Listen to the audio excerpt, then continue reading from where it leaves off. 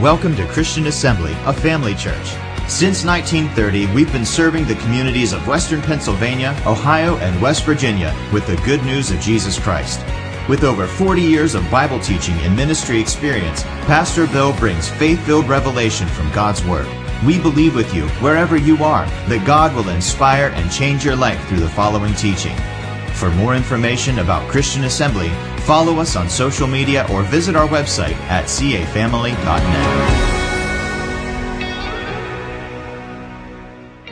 Praise God. We're talking about what really counts in Christ. If you weren't with us last week, this is lesson number 2, a quick review of some of the things we talked about last week. Let's read Galatians chapter 5, beginning of verse 2. This is from the NIV, New International Version.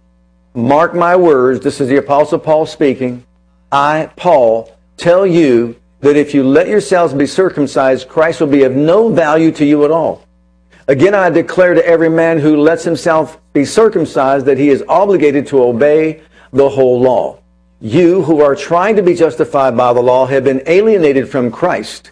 You have fallen away from grace. For through the Spirit we eagerly await by faith the righteousness for which we hope.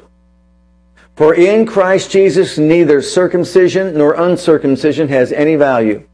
The only thing, notice that, the only thing that counts is faith expressing itself through love. Whoa. Well, wouldn't you say if that's the only thing that counts, that those two subjects are very important for us to really study? Two things that really count. Faith, working by love, expressed by love, energized by love, any way you look at it. And last week we talked a little bit about faith, and I'll just give you a quick review of some of the things that we said. Faith is really believing in something so much, being so certain about something that you are moved to act on it. And we use, like, for example, in a parachute, if you were 14,000 feet in the sky and you're about to jump out of a plane and go free falling, do you think you'd have faith in that parachute? Would you? How much faith would you have in that parachute? Would there be any doubt whatsoever that if it's going to open or not? I would think, since you're risking your life, that you'd be absolutely, positively certain that it's going to work. It's going to open. That's an unconscious faith that you have in something that you probably didn't pack, something that you probably didn't supervise when it was being packed, or maybe even know the person that packed it. But yet you put it on and you just jump 14,000 feet into the air. It takes faith to do that, doesn't it? Absolutely. Then we talked about faith is being convinced of this to such a degree you risk your life. We talked about how faith has 3 components. In Romans chapter 10, it talks about you believe it, you hear it first, you believe it, and then you act. And then the primary action of faith is saying what we say. So, how can they believe without something they haven't heard? So you got to hear it, you got to believe it, and then act on it, and the primary action is saying what we say, which is how we got saved. But notice those 3 things, those components to faith. What I hear is what I'm going to believe.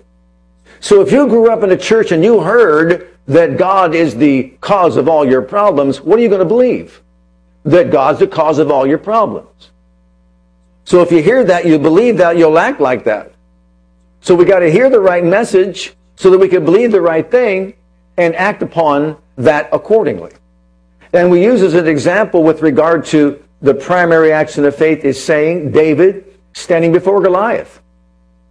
You know, when you're the average young person growing up and you hear the story of David and Goliath, we think about those 5 stones that he picked up. Of course, you also are told that he had 4 brothers, and that's why he had 5 stones, in case one of the brothers came along and all that. He didn't kill Goliath with stones. He killed him with words. It's words that did it. When Goliath came to him and said, you're going down, I'm going to feed your carcass to the fowls of the air, what did he say? He said, no, it's not going to be that way. It's going to be this way. My God, whom I serve, will deliver you into my hand, and I will cut off your head and feed your carcass and the carcass of your Philistine buddies to the coyotes. is what David said. Was he manipulating God with words? Absolutely not. He was depending on God to be faithful to His word, to stand behind His word, to act upon it when it's acted upon, that He'll bring it to pass. That's what David was doing.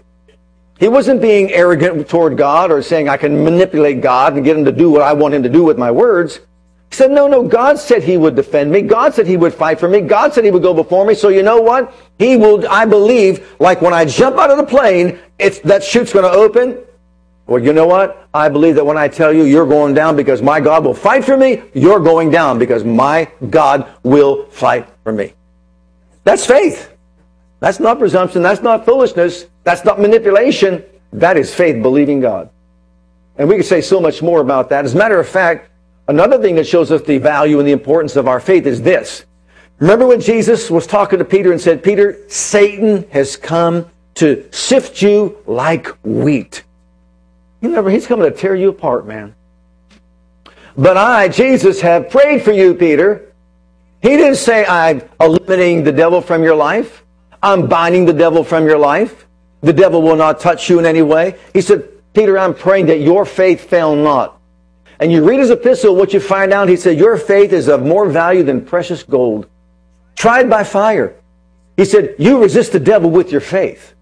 So you see, this is a fight. Faith is a fight. Without faith, we're not saved. Without faith, we can't fight. Without faith, we can't please God. And the list goes on and on about faith. And so really we need to do an even more in-depth study on the subject of faith, because that's what counts in Christ, is our faith working by selfishness.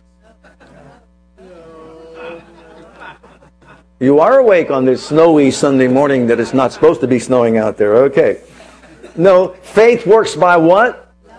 Everybody say love. Everybody say agape. See, that word should have never been translated. It should have been faith which worketh by agape. Why? It captures our attention. It makes us understand something about this word love. You see, there's different Greek words for love. We talked about them: eros, storge, phileo, and agape. Agape is love based on decision and principle, not feeling or emotion. It is something that is decided upon. I will love you no matter how I feel, period. It's an act of the will. It is something that's deliberate. It is a choice. I choose to love you no matter what you do to me, is basically what God is saying. And you realize this? This is how God loves us. Do you know that God will never love you any more or less than He loves you right now? He won't. You know why? Because His love for you is not based on your performance or lack thereof. His love for me is constant. It's unconditional. It's unchanging. In other words, I could please Him, worship Him. He loves me the same. I can reject Him, deny Him. I can insult Him. He loves me the same.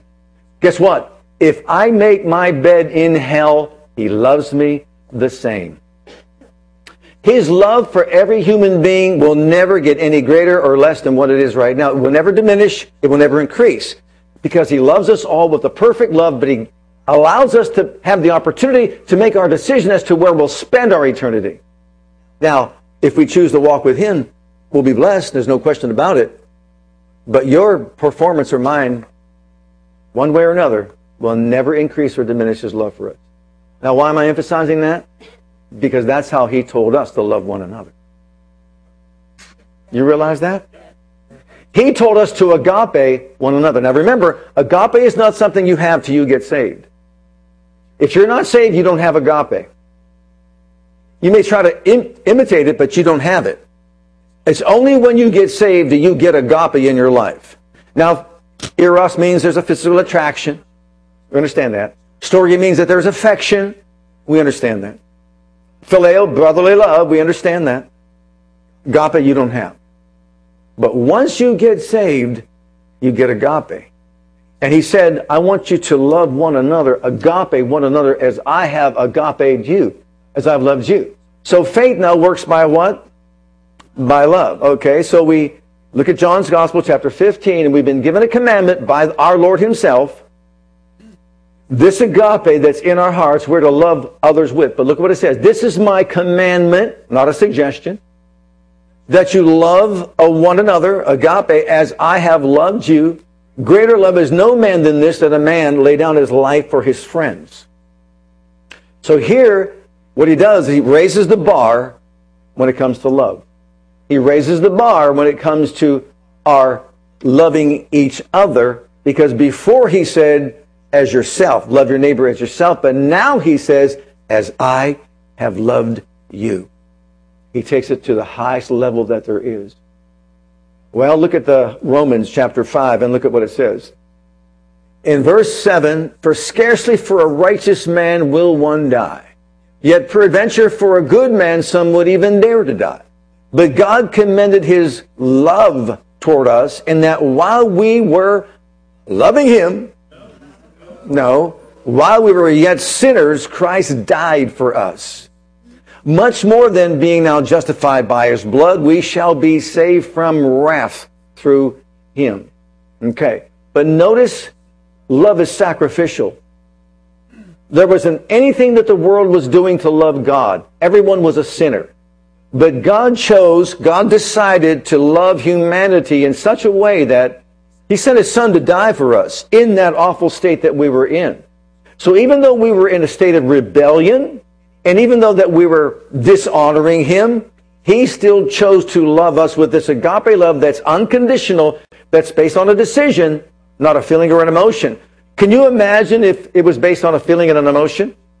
And he was responding to how we were treating him? You think he would have saved anybody? Absolutely not.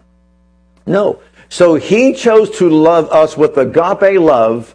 It was sacrificial love that says, I will lay down my life for you, even though you're a sweetheart, and even though you are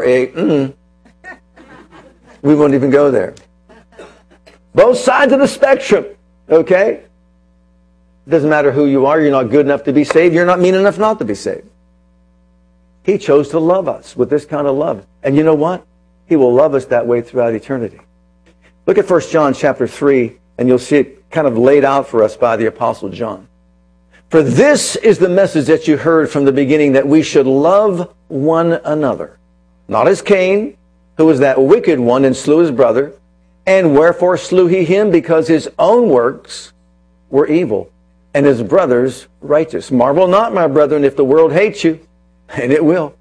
You know that we have passed from death unto life, because we love the brethren. He that loveth not his brother abides in death.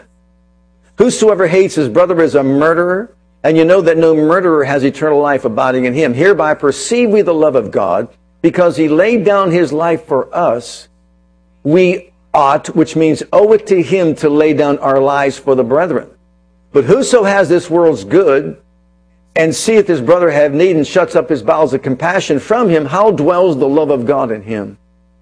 My little children, let us not love in word, neither in tongue, but in deed and in truth. So what's he trying to communicate to us? There is something that really reveals to us the fact that we've passed from death to life. And what is that? There was an explosion that took place within our hearts when we got saved. And that explosion was the love of God being shed abroad in our hearts by the Holy Ghost who was given to us.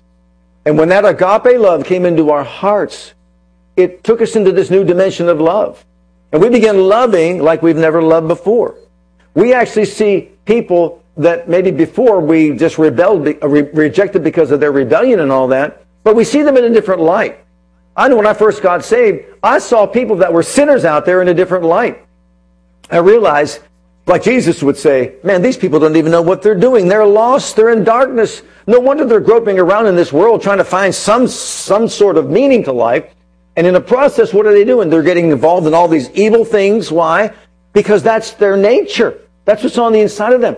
I don't see them as an enemy right now. I see them someone who needs saved, who needs the blood of Jesus, who needs to come to Christ. You see, he saw the good in all of us while we were sinners. Didn't he? Didn't he? He sure did. And he was willing to lay down his life because he knew some of us would respond to that love. And we did. And we're looking for others to do the same thing. But how's that going to happen? By us loving them even though they're unlovable. Caring about them, showing mercy even though they don't maybe deserve mercy. Well, did we deserve mercy? Absolutely not. Look at Romans 5:5. This is from the Amplified translation of the Bible. And it says this, such hope never disappoints or deludes or shames us, for God's love has been poured out in our hearts through the Holy Spirit who has been given to us. It would have been a whole lot better for it to say God's agape was poured forth into our hearts. It exploded within our hearts. This newfound love, this transcending love has entered into our hearts. And all of a sudden we become a different person on the inside. Our nature has changed. Now it's one to love. We want to love people, no matter whether they're good to us or whether they're bad toward us. We love them equally. We love them the same. And this is the big challenge.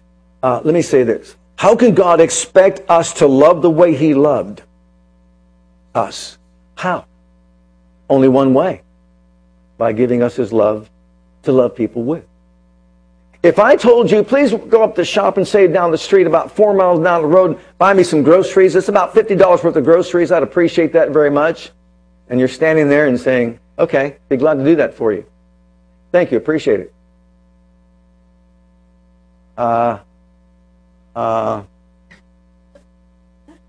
have the $50 to buy the groceries? Oh, do you need that? How can you buy the groceries if I don't give you the $50? How can we love the way He loved us if He doesn't give us the love to love people with? If He doesn't make a deposit in our hearts of agape love, then we can't love people that way. But He said, I'm not asking you to do something that you can't do. I'm going to give you the means by which you can do it. But here's the problem. It is so foreign to us that without a revelation of what this agape does, we wouldn't know what to do with it. We have it on the inside, but we got to get it to the outside. Did you ever notice when it comes to the power gifts of the Spirit in 1 Corinthians chapter 12, it reveals to us this manifestation of the Holy Ghost, the power gifts? You ever notice in chapter 14, God's a God of power? Now we see in chapter 14, it's a God of order. He's a God of order. This is how these gifts are to be in operation. What's in between chapter 12 and chapter 14? It's not a trick question. What chapter is that? 13. It's the love chapter. There's power, there's order, and love is in the middle, which is the best way or the better way. In other words, these gifts operate when people operate in agape. When agape is the motivating force behind the activity of our lives within the body of Christ, and agape is behind, that's the force behind all these manifestations and these gifts of the Spirit, that's the better way. And that's how they're going to be effective in meeting the needs of people. So, look at 1 Corinthians chapter 13, and this is from the Passion Translation. Isn't it something we've got these wonderful translations that we can look to that just maybe expand things a little bit more for us and express things in different ways? Look at what it says. If I were to speak with eloquence in earth's many languages, and in heavenly tongues as angels, yet I didn't express myself with love, my words would be reduced to a hollow sound of nothing more than a clanging cymbal. If I were to have the gift of prophecy with a profound understanding of God's hidden secrets, and if I possess unending supernatural knowledge, and if I had the greatest gift of faith that could move mountains but have never learned to love, then I'm nothing. And if I were to be so generous as to give away everything I own to feed the poor and to offer my body to be burned as a martyr, without the pure motive of love, I would gain nothing of value. Let's just stop right there just for a moment. Notice those things he just said right there.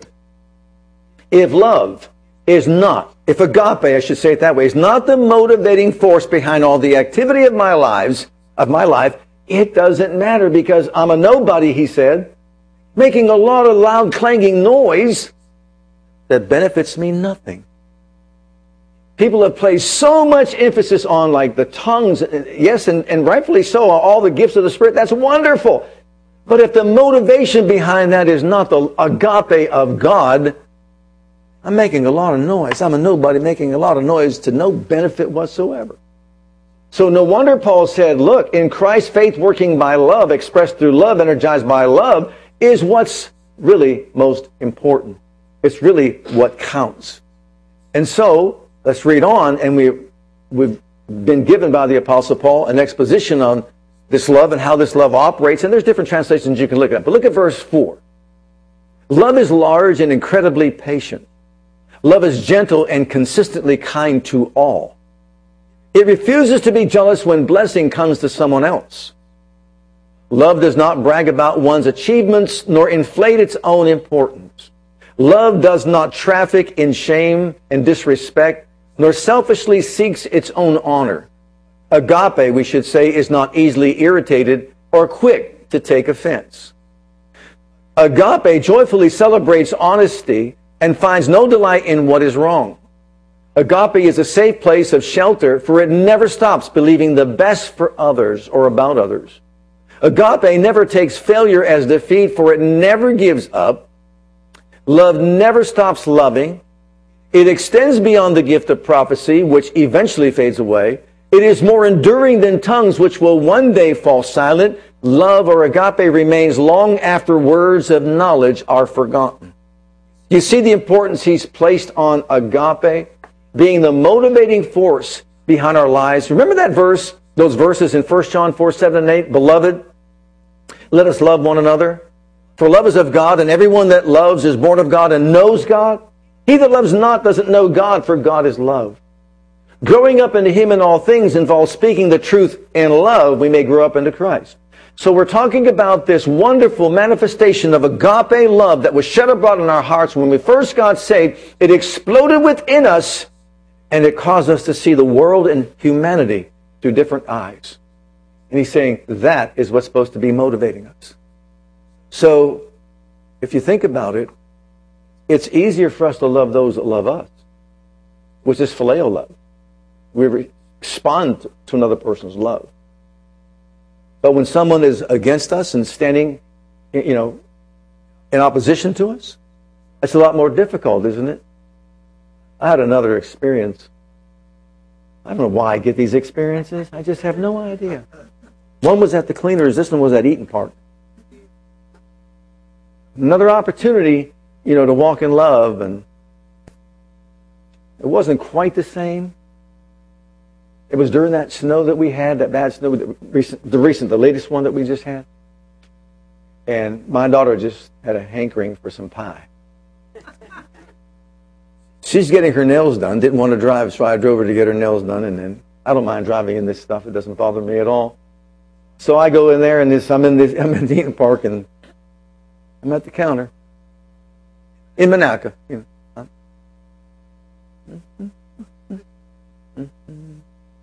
1 minute goes by. Some girl is sitting on the first stool over there.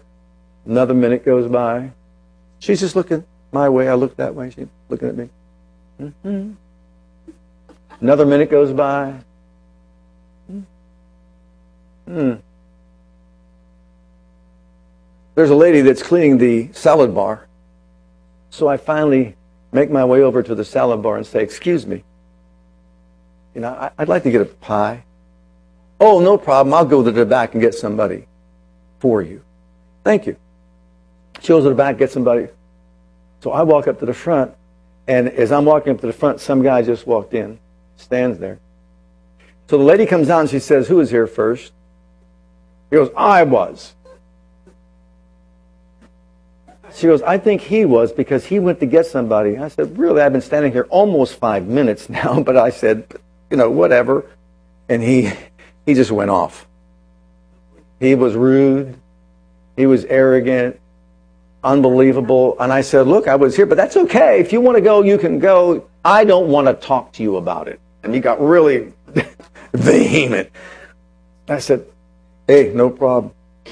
Well, apparently he was one of these Uber drivers or someone that was picking up DoorDash, whatever it might be. And the lady told me, "You should have gone around the back to the drive-thru. That's where you're supposed to go." And he snapped at her and says, "I will not do that." Long story short, I get my pie, and she had to go back and cut a piece. And so she comes out, and when she comes out,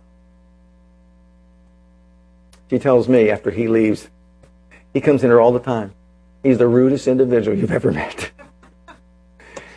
I said, "Lord bless the man real good." Apparently he's having some issues or whatever. But there's so many opportunities to walk in love. And there's so many opportunities to walk out of love. But there's one thing I want to emphasize, because the next phase of this, when we get into this next point, is so important. Nothing shows us more than this, that love is not based on feeling and emotion, than what Jesus said when he said to love your enemy. Nothing shows it like that. Because you see, love is not a feeling, love is not an emotion, love is a decision. Agape, I should say. Agape is a decision. It is a choice. It is deliberate. It has nothing to do with how I felt like choking him in love. Nothing to do with that whatsoever. Okay? Look, when I do premarital counseling, I tell this to the couple that's there before me. I want you to know right off the bat. I want you to know something before you leave this room. I want you to know that the moment you say I do, you are vowing yourself to each other and giving up your rights to ever say, I don't love you anymore. Because you see, once you say I do, it's no longer a feeling. It is a commitment. It is a covenant. It is a deliberate decision of your will that you said you would love each other for the rest of your life. And what do feelings have to do with that? Are we clear? Yeah. Crystal clear. Yeah. So if you come in my office 5 years from now and say, I don't love him anymore, I said, so what? What's that got to do with it? It's like you got a new car. You bought this new car, you're making payments on this new car, right? And you stop making payments on the car, and then someone comes to repossess your car, and they knock on your door and say, we're taking the car. But can we ask you why you didn't make the payment? Oh, I didn't feel like it. When I first bought it, the smell was nice. That new car smell was wonderful. But you know what? The kids got it dirty. There's some milk spilled in the back. It stinks. I didn't feel like it. Oh, why didn't you tell us before? We'd have never sent somebody out here to repossess your car. You could keep it. What? Is that going to happen? You see my point? You gave up your right to say, I don't love you. You made it in blood. You sealed it with blood. A covenant that says, I will love you for the rest of my life. Agape is a decision. It is a choice. It is deliberate. It's an act of the will. And you bound yourself to that for the rest of your life. Now, am I saying that there aren't situations? No, I'm not. All kinds of things. There's 4 reasons for divorce that are biblical. Not the message this morning, so we won't get into it. But there are 4 biblical reasons for divorce. 4. Okay? But the point is, you're making a decision for the rest of your life to love somebody, and you should never violate that. And you should make certain that it's not based on your feelings or emotions. It's a decision. And that's what this agape love is. And that's why I want to use that to bring you into this. Jesus said, love your enemies. And nothing shows us more that this agape love is not a feeling or an emotion, but a decision than what that statement means. So look at Matthew chapter 5, his Sermon on the Mount, and look what he says. And I've got 2 translations here, I believe. The Message translation and also the Passion translation. Look at what it says. You're familiar with the old written law. Love your friend. And its unwritten companion. Notice the word unwritten there. You know why that's there? Because it's not scriptural. It wasn't written. That's not what the law said. Hate your enemy. I'm challenging that. I'm telling you to love your enemies. Let them bring out the best in you, not the worst. Whoa. When someone gives you a hard time, respond with the energies of prayer, for then you are working out your true selves, your God-created selves. This is what God does. He gives His best, the sun to warm and the rain to nourish to everyone regardless, the good and the bad, the nice and the nasty. If all you do is love the lovable, do you expect a bonus? Anybody can do that. If you simply say hello to those that greet you, do you expect a medal? Any run-of-the-mill sinner does that. In a word, what I'm saying is grow up. You're kingdom subjects. Now live like it. Live out your God-created identity. Live generously and graciously toward others the way God lives toward you. Wow. Look at the Passion translation. Your ancestors have also been taught, love your neighbors and hate the one who hates you. However, I say to you, love your enemy and bless the one who curses you. Do something wonderful for the one who hates you, and respond to the very ones who persecute you by praying for them. For that will reveal your identity as children of your heavenly Father. He is kind to all by bringing the sunrise to warm and the rainfall to refresh, whether a person does what is good or evil. What reward do you deserve if you only love the lovable? Don't even the tax collectors do that? How are you any different from others if you limit your kindness only to your friends? Don't even the ungodly do that? Since you are children of a perfect Father in heaven, you are to be perfect like Him. Whoa. And the word perfect there just means mature. You want to talk about spiritual maturity and spiritually growing up? There it is right there. You talk about the plumb line. What's He saying to us? Even if these people are your enemies. Well, let me give you now what He taught in this parable to show us exactly who the enemy is. You see, what they did was they developed their own second part to that verse. Look at Leviticus 19, it's verse 18. Look at that verse. Thou shalt not avenge nor bear any grudge against the children of thy people, but thou shalt love thy neighbor as thyself. I am the Lord. Did you see any part of that says, and hate your enemy? That was developed by them over the years, because what they did was they defined, you see, the one that they love as their brethren, as their neighbor. But the enemy, whether it's the Gentiles or whether it's the Samaritans, you see, they're outside the camp, and so therefore they're the enemy. I'm to hate them. And Jesus said, that's not what Leviticus was teaching. It was teaching you to love your neighbor. Well, here's a parable where this fellow that was taught this, and he was basically exalting himself. He goes to Jesus, and he asks Jesus, what's the greatest of all the law and commandments? And Jesus said, you're to love God with all your heart, soul, mind, and strength, and your neighbor as yourself. And he said, yeah. He said, I've done that. Let's read it. This is the parable of the Good Samaritan. Luke's Gospel, chapter 10. The man wanted to justify his actions. Look at his motive. And so he asked Jesus, well then, who is my neighbor? You see, they didn't know who their neighbor really was. Because what they were taught over the years was that your neighbor is your fellow brother, the Jew. And these other people, a Gentile, Samaritan, a half-breed, and all that, they're your enemies. They're despised. You don't have to love them. Just these people here. So this guy, he's waiting for justification. He thinks Jesus is going to just pat him on the back and say, man, what a great guy you are. Here's what he says. Who's my neighbor? Jesus replied with a story or a parable. A Jewish man. What kind of man? A Jewish man was traveling from Jerusalem down to Jericho. That's called the Bloody Road. Did you know that? That's the Bloody Way. Because from Jerusalem to Jericho, there were always these robbers and bandits that were positioned in different places where they would rob you along the way. And that's why he used that area. And he was attacked by bandits.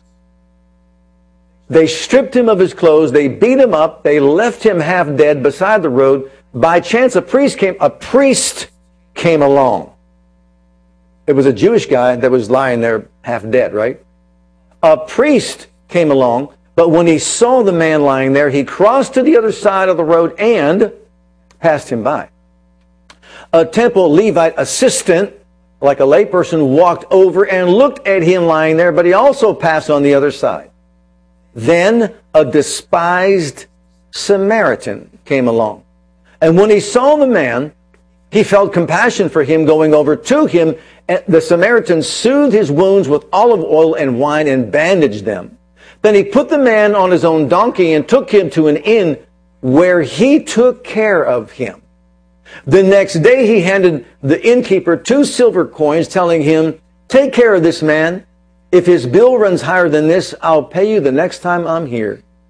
Now, which of these 3 would you say was a neighbor to the man who was attacked by the bandits? And Jesus asked, the man replied, the one who showed him mercy. Then Jesus said, yeah, then now you go and do the same. Is Jesus wise or what? How smart is he? You think the brother is just because they're Jews? Look, there's 2 Jews that passed this guy up, sold him out. They didn't care if he was going to die or not. Walked away from him. Here's someone who is supposed to be an enemy, who is despised by the Jewish people. They should not, when I say despised, look, they would not walk through Samaria to get to a destination that was twice as close to get to. They'd walk all the way around Samaria to get there because they despised the Samaritans and they didn't even want to walk on their territory. It's almost like the guy from Michigan that said he was offered a job, double salary. If he moved to Ohio, he goes, I'm not moving into Ohio. I'm a Michigan fan.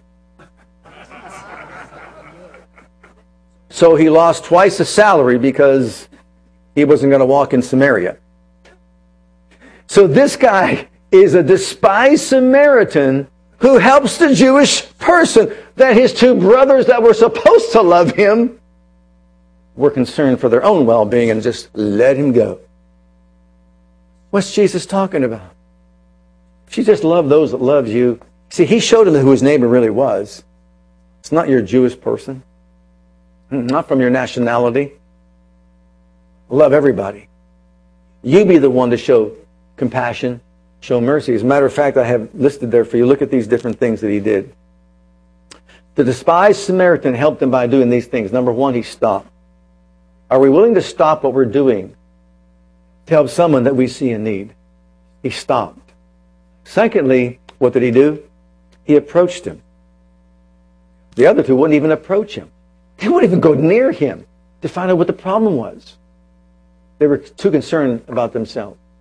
So he stopped, he approached, and then he went down. He just rolled up his sleeve and got involved with this guy to see exactly where his injuries were. And then not only did he get down to the trench with him, he picked him up. Isn't that something? He picked the man up. He put him on his own mule. He took him personally. Now, when I read that, I think about this. Where was this guy going? What was his agenda? What did he have to do? Did he have a meeting somewhere? We don't know. We're not told. But he stopped everything when he saw this man in need. He got down to where he lived, rolled up his sleeves, picked him up out of that pit that he was in, bound up his wounds best he could, put him on his own mule, took him to this other place, this inn somewhere, paid for him to get assistance, spent the night with him to make sure that he made it through the night, and then left money in case his expenses exceeded what he already had given. And Jesus says, that is a neighbor. Love your enemy. That Samaritan could have said, you Jewish person, forget you. You despise us, we despise you.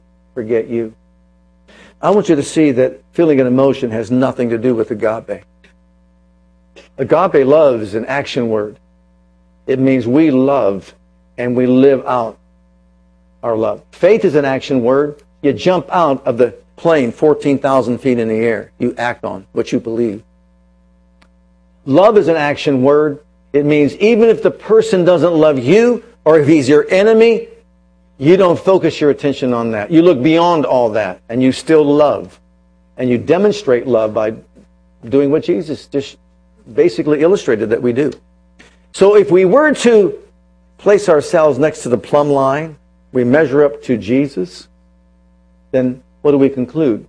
How developed am I in agape love? How am I developed in loving as He loved me? And that's really something that we all should consider. Why? Because the only way we really grow in Christ is by speaking the truth in love and loving as He loved us. So it's not just the gifts of the Spirit, the manifestations of the Spirit. On the inside of us, there are three things we are told that matter. Faith, hope, and love that are here. faith, hope, and love. And Jesus said, of the greatest of these three, or Paul said it, Jesus gave it to him. What's the greatest of the three? Love. Why is agape the greatest of the three? You know where it says in the King James, love never fails? A better rendering of that would be this. It never goes bankrupt. It never ends. It never goes bankrupt. When we act in the love of God, it's continuous, no matter what. And boy, are we challenged along the way.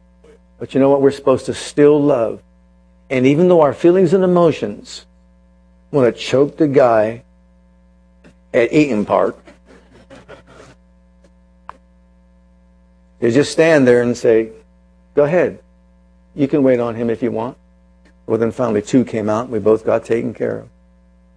Let's all stand together before the Lord.